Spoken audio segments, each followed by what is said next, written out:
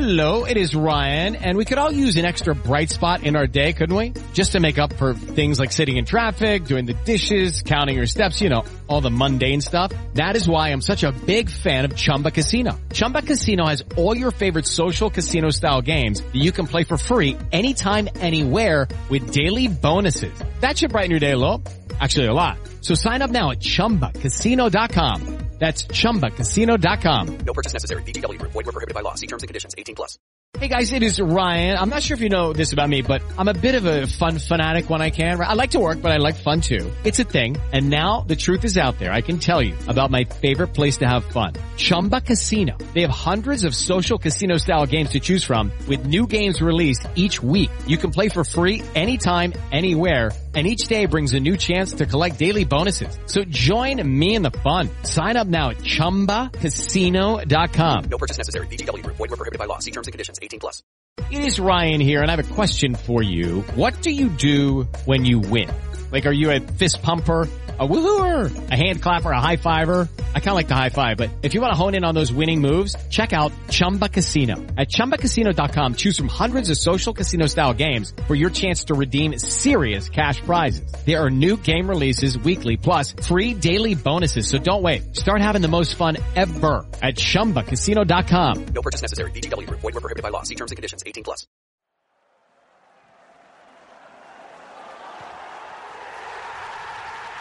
This podcast is a proud member of the FanHub 100. Football without fans is nothing, so we've partnered with FanHub to put fans first. Search FanHub app to play your part in the journey. Hi, I'm Mark Shardlow, and you're listening to 1865, the Nottingham Forest podcast.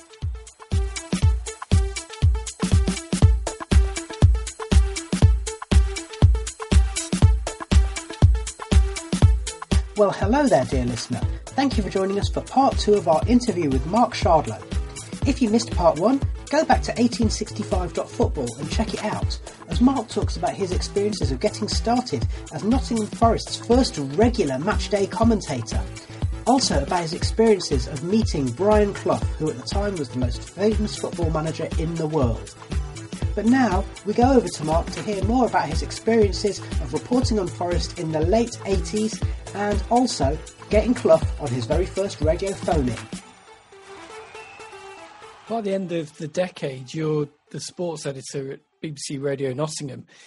Was it different dealing with Cloughie on that more regular basis once you'd joined Radio Nottingham and that sort of bigger broadcasting institution? Yeah, so that was, so I started in 1988 as the sports editor at Radio Nottingham. And, we went there and we sort of changed how Radio Nottingham did sport. They didn't, it was very similar to the Hospital Radio days, really. They didn't do commentaries back then at all. And so I sort of saved money with various things that they did and made a bid to do commentaries, which the station manager agreed. So we did a Forest commentary one week and Notts the following week. We just did the away matches. We could only do second half commentary still under the FA regulations. And if we wanted to do a home game, which we sometimes wanted to do midweek because we did midweek sports shows, we had to phone the Forest Club secretary, Paul White, at 6:30 on match day to get permission to do the commentary. And if we got permission to do the commentary, we weren't allowed to announce it until kickoff. So, they were interesting in different times. And, I think it's fair to say that, Brian wasn't in the best of health at times during that period. He was a little bit more erratic. And again, there weren't press officers. So what you had to do to get your pre-match interview, which these days are like 1 o'clock on a Thursday or whatever, and the press teams will sort it all out and there'll be a manager and a player. Would you turn up it might be a Thursday and it might be a Friday, but there's no way of knowing. So you had to turn up at Thursday, and it might be before training and it might be after training. So you need to turn up at like 9 o'clock and catch them beforehand, Clough and the players. And and try and judge the mood. And they might say, no, not today, or they might say, try us again after training. So you sort of training might finish at 10:30, it might finish 11 or match at 11:30. So you sort of a lot of hanging around. And then on a Thursday, it might happen or it might not happen. And if it didn't happen, you'd repeat it on a Friday. So, and no one had to talk to you. So there was no sort of set interview with the manager or set interview with players. And we probably only got 3-4 interviews with Brian over that year. And player-wise, some weeks we struggled to get interviews. But the likes of Neil Webb and Lee Chapman and Brian Laws were always accommodating. So, and Steve Sutton. So there'd always be the regulars to fall back on. But it was, at times, it was challenging as a journalist because and I guess like I was new to the role as well. So you need to, as you sort of alluded to, you sort of build relationships and establish that without a regular pattern. It's quite hard to get into that. So it was a challenge to get content at times in those first few months covering Forest back in '88. Brian was just more elusive, and he was doing less and less. You know, he wasn't on the chat shows so much. He at times was reclusive, but when he did speak, you know, it was always gold. It was always dynamite. And so the first question is, did he remember you as being the young man from Hospital Radio when you took on the editor role? Well, I don't think so. I'd like to think so, but I don't think he did. And it was a harder time to try and get that one-to-one relationship as well, which you could easily get now with a manager. It might be more superficial, but you'd see, you know, if you go along now, you see Chris Hughton, you know, at the same time every week, and you build that relationship just by being in a room together, a little bit of chat. You didn't really get that at the time, and so, you know, and he'd still got his loyal journalists from the European days, you know, the likes of Pat Murphy, who he was particularly close to. So, it was a bit different, I think it's fair to say.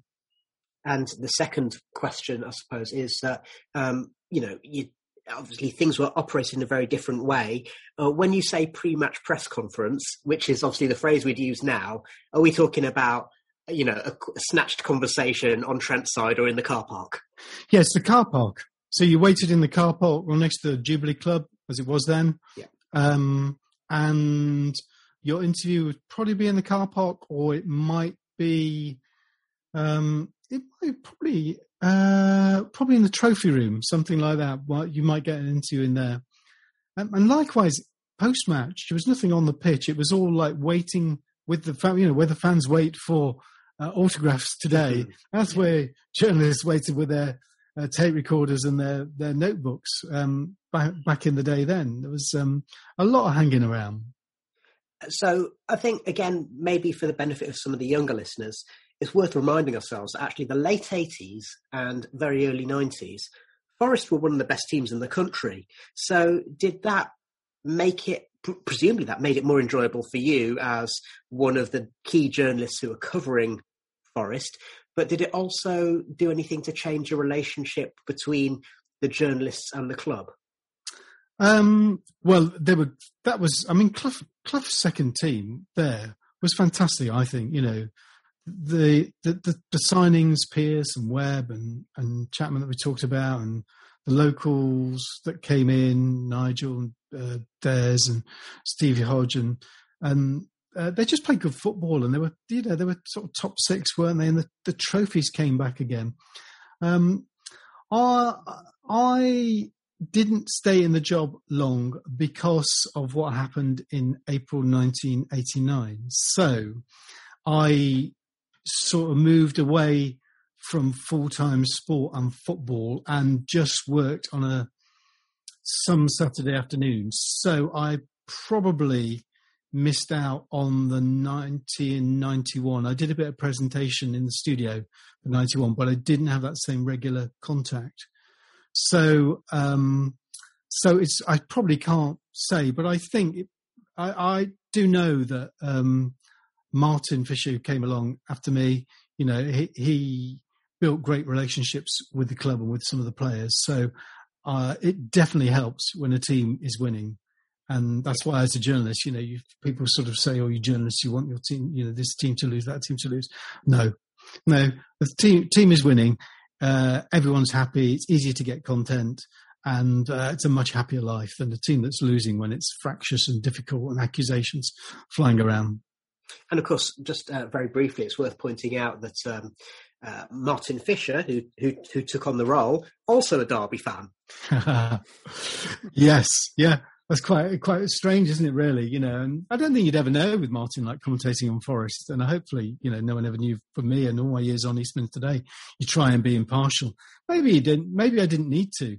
But, you get a fair amount of social media. Sometimes stick. Sometimes it's worse than stick. So I sort of took the view that I wouldn't reveal it, really, until now. Yeah, which is fair enough. It's a strange one. The reason I knew about this was because I think the Brian fanzine back in the day, someone from the Brian fanzine found out that Martin was a Derby, and everyone was just like, "I'll tell you what, you'd never know. I'd have thought he's a Red." And I, as a student, I did a very brief interview with Martin. He took the time to kind of respond to me, giving him a questionnaire and everything, and he said, Yeah, I am a Derby fan, that's true. I was brought up a Derby fan, but let's just say that obviously you end up having sympathies with the team that you're covering.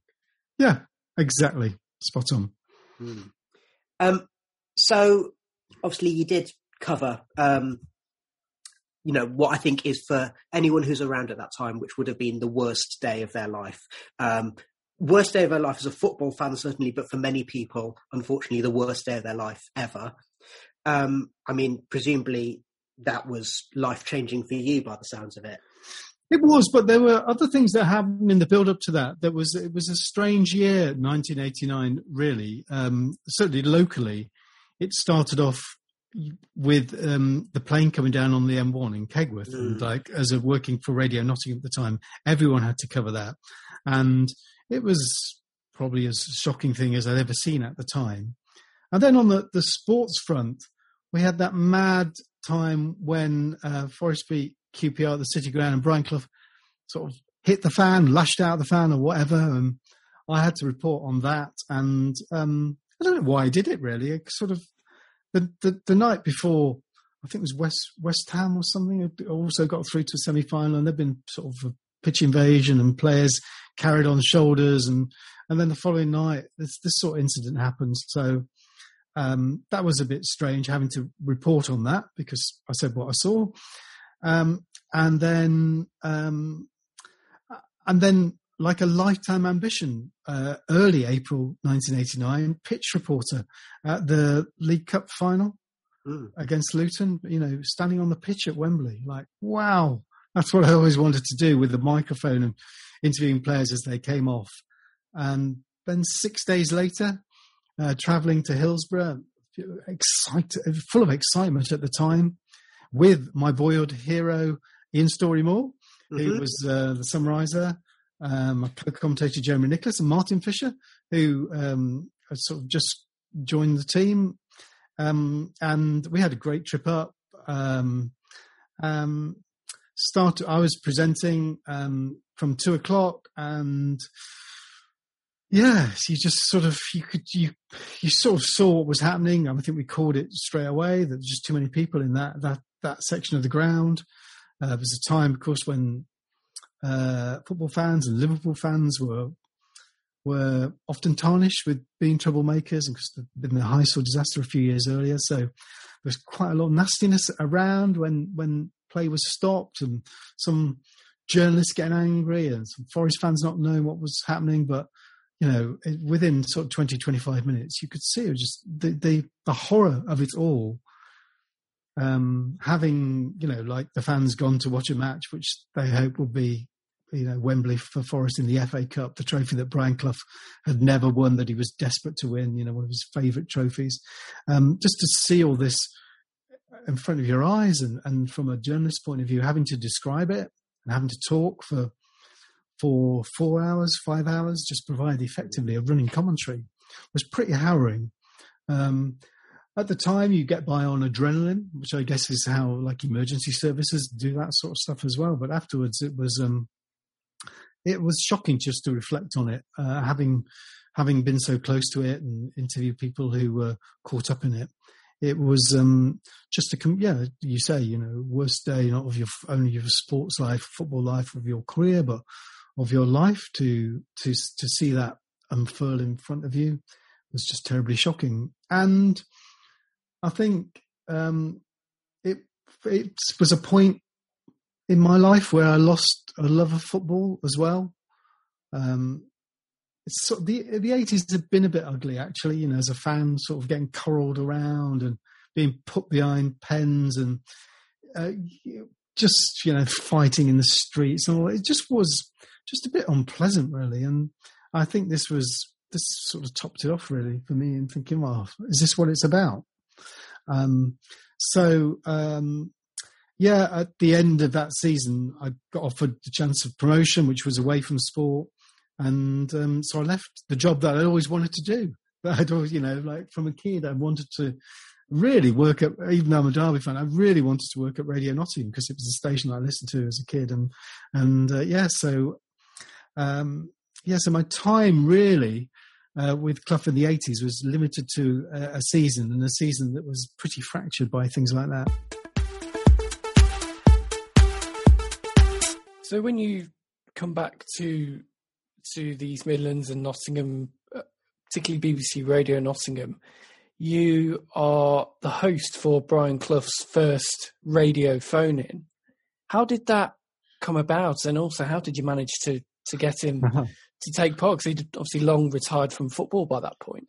Yeah, we're fast-forwarding 10 years. And, after Hillsborough, I went to work in Australia for more than a year or so, which it seems all good BBC Radio Nottingham sports journalists do.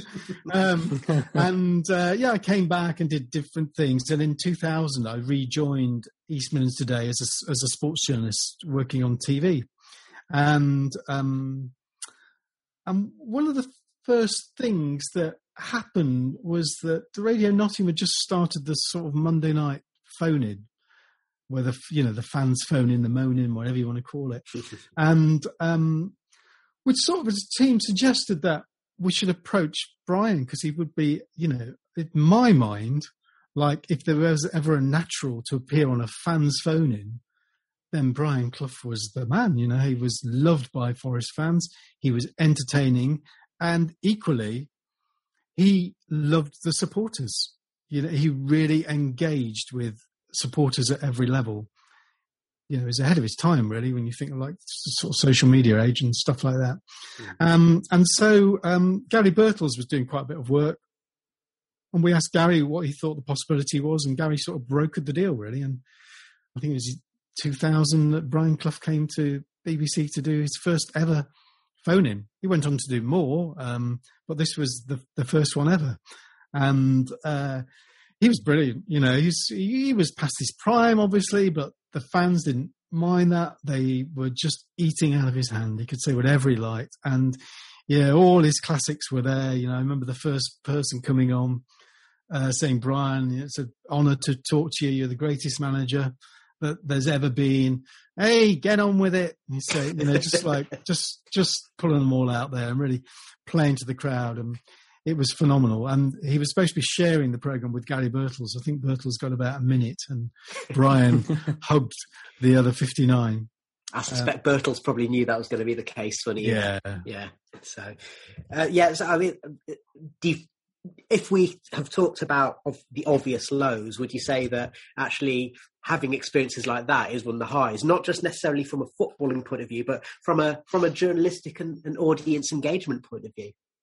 Yes, certainly. Like when you do stuff that that the audience love and you've pulled it off, and that's from a professional point of view, then that's fantastic.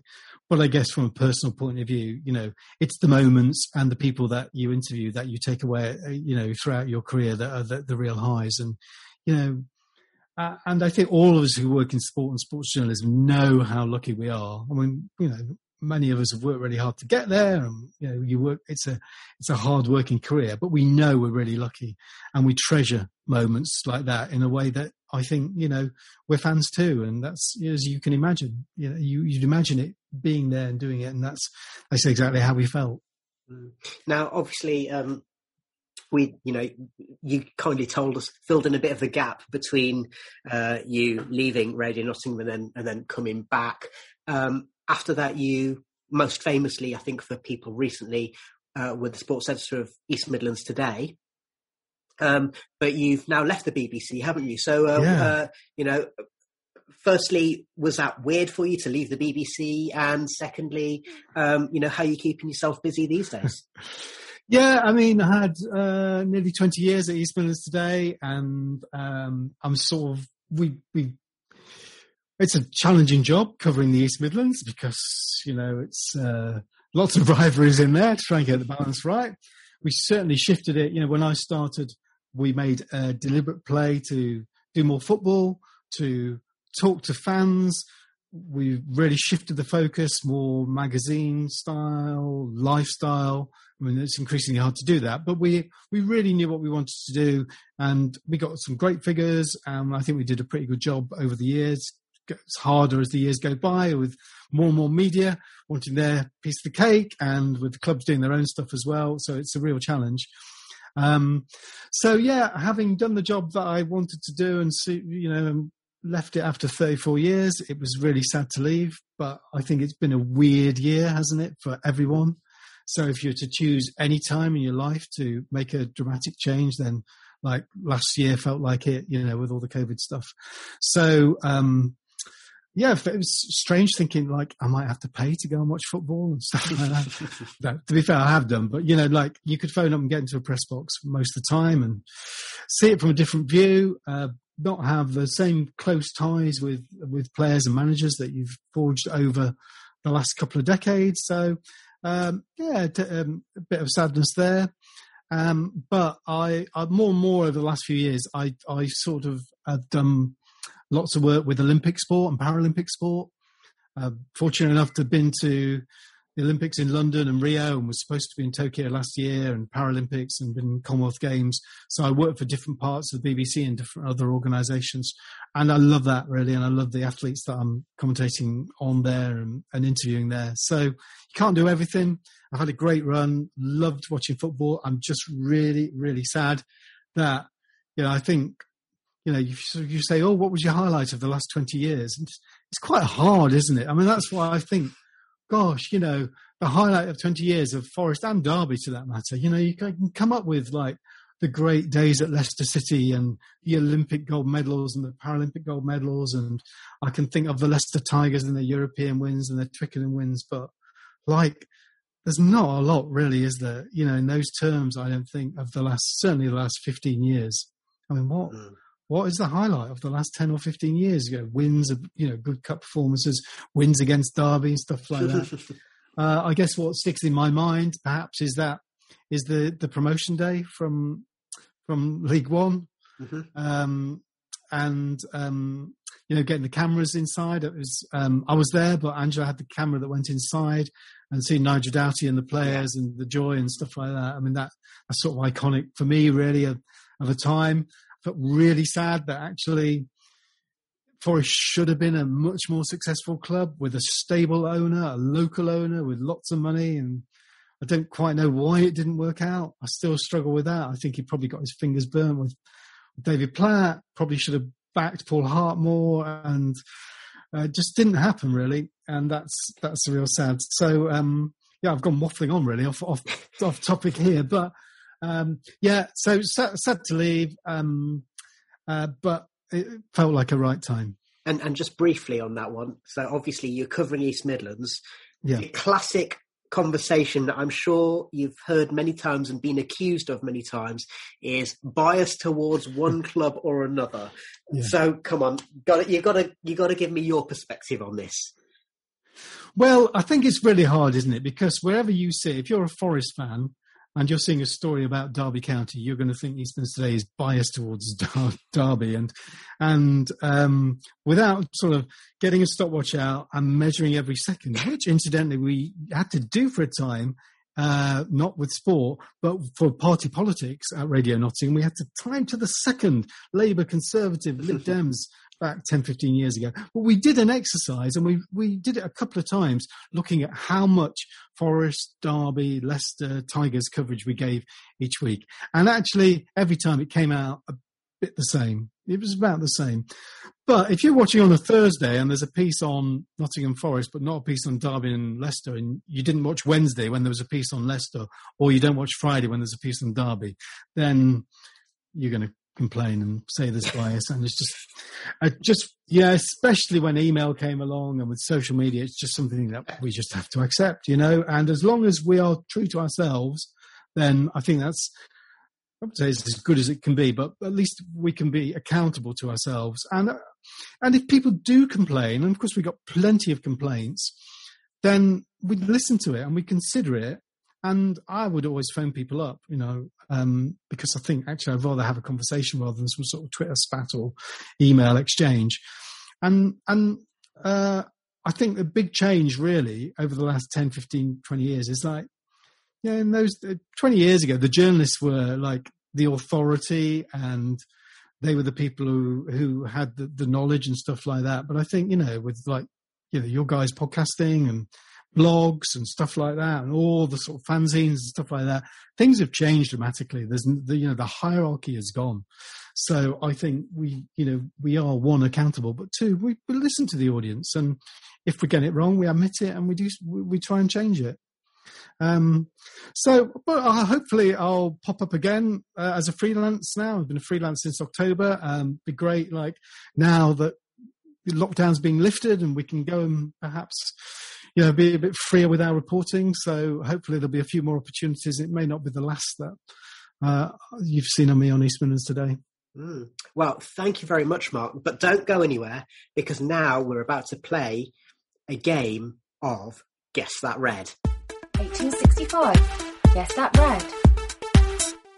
So this is Guess That Red. We will give you, Mark, a number of clues to the identity of a Forest player, and you've just got to guess which player that is. So question 1.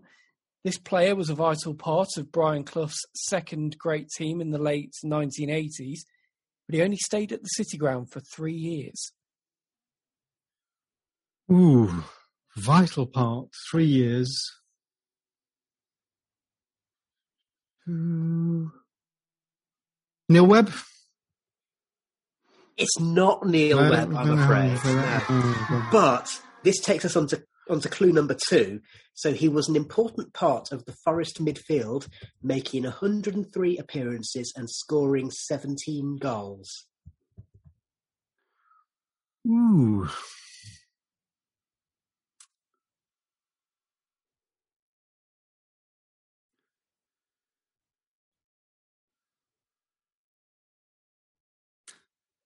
When you said he was at 3 years, is that in one stint?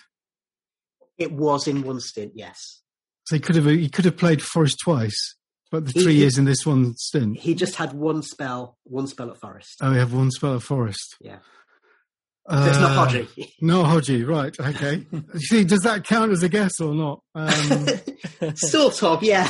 Shall we move on, Stephen? Yeah, go on. After his playing career ended in 1999, he eventually went on to become first-team coach at Celtic, Bolton and Hibernian, often working with his former teammate, Neil Lennon. Say that again. I feel I should know this. After his playing career ended in 1999, he eventually went on to become a first-team coach at Celtic, Bolton and Hibernian, often working with his former teammate, Neil Lennon.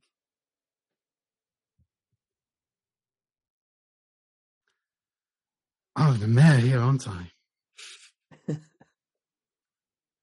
We've established you're not a Forest supporter. No, I know. I'm trying to think, who's Scottish? Terry Wilson was around. It must be someone obvious that I'm missing.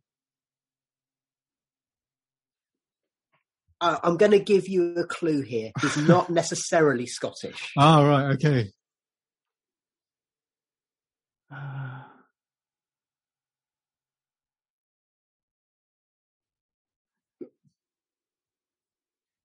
We're going to have to hurry you here, yeah, Mark. you're going to before we say move it. on. I'm like, who's gone into coaching? Who was a teammate of Neil Lennon? Oh, like. Let's move on to the next one, because this could be a giveaway actually, for his time at Forest. So Forest signed the player from Hull City, and after leaving the City ground, he went on to play for Aston Villa Gary and Parker. Leicester. Gary Parker. I was going to finish off with blinking it, yeah. I was going to finish off with, despite being a central midfielder, he played much of his best football for Forest in the number 11 shirt on the left wing. There we go.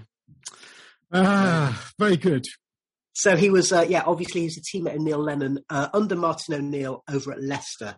Yeah. And that's how he forged that link. And he went on to coach as part of Lennon's team, along with Alan Thompson at those clubs. So, and then, he always gave a great interview as well, Gary Parker. Yeah, it's strange to think he was only there for 3 years, because when I was looking at the stats, it turns out he was at Villa for longer than he was at Forest, and he was at Leicester for longer than he was at Villa and Forest. Yeah. So, and of course, the last clue would have been the obvious giveaway. So 2 of his most famous moments came at Wembley. Once was scoring a superb individual goal, and the other one was when he was fouled by an opposition player who didn't even get booked.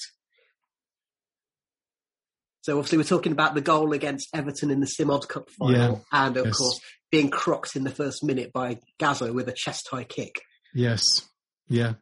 And the Simod, was that a 4-3? I was trying to think about 4-3. 4-3 against Everton. Yeah. I think Chapman scored 2 and Parker scored 2. That's the one where Forest are defending a corner and Des Walker plays it out pretty much from the 6-yard box, and Parker carries it and then drills it into the bottom corner. Yeah, great play.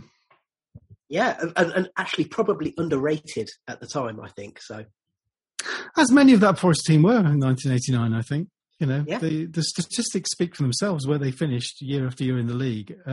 Leave aside the cups, they perform well in the league, and it was a collection of what was similar, really, sort of good footballers that Clough moulded into a team. And of course, I'm a firm believer that, that's not a bad start. Is it? You've got some good footballers and you've got a manager who can make the team greater than the sum of those parts. Exactly. And then you're onto a winner, aren't you? Yeah, let's hope that happens next season. Fingers crossed for both Forest and, of course, for your beloved Derby County. Well, I would Might cut that out. Yeah. We say a big thank you to Mark Shardlow for joining us for that very special interview. If you plunder our archives by visiting 1865.football, you can listen to some of our other interviews, including Radio Nottingham's Mark Dennison, transatlantic superfan Big Wes, Keith Harrison, the author of the book Talking Reds, former Forest player David Phillips, and more recently, football finance expert Kieran Maguire, and BBC Radio Nottingham's Aaron Verma and Alex Noble, talking about their experiences of reporting on a team that they love. Join us on social media, leave us a review, but in the meantime, thank you for listening to the 1865 podcast.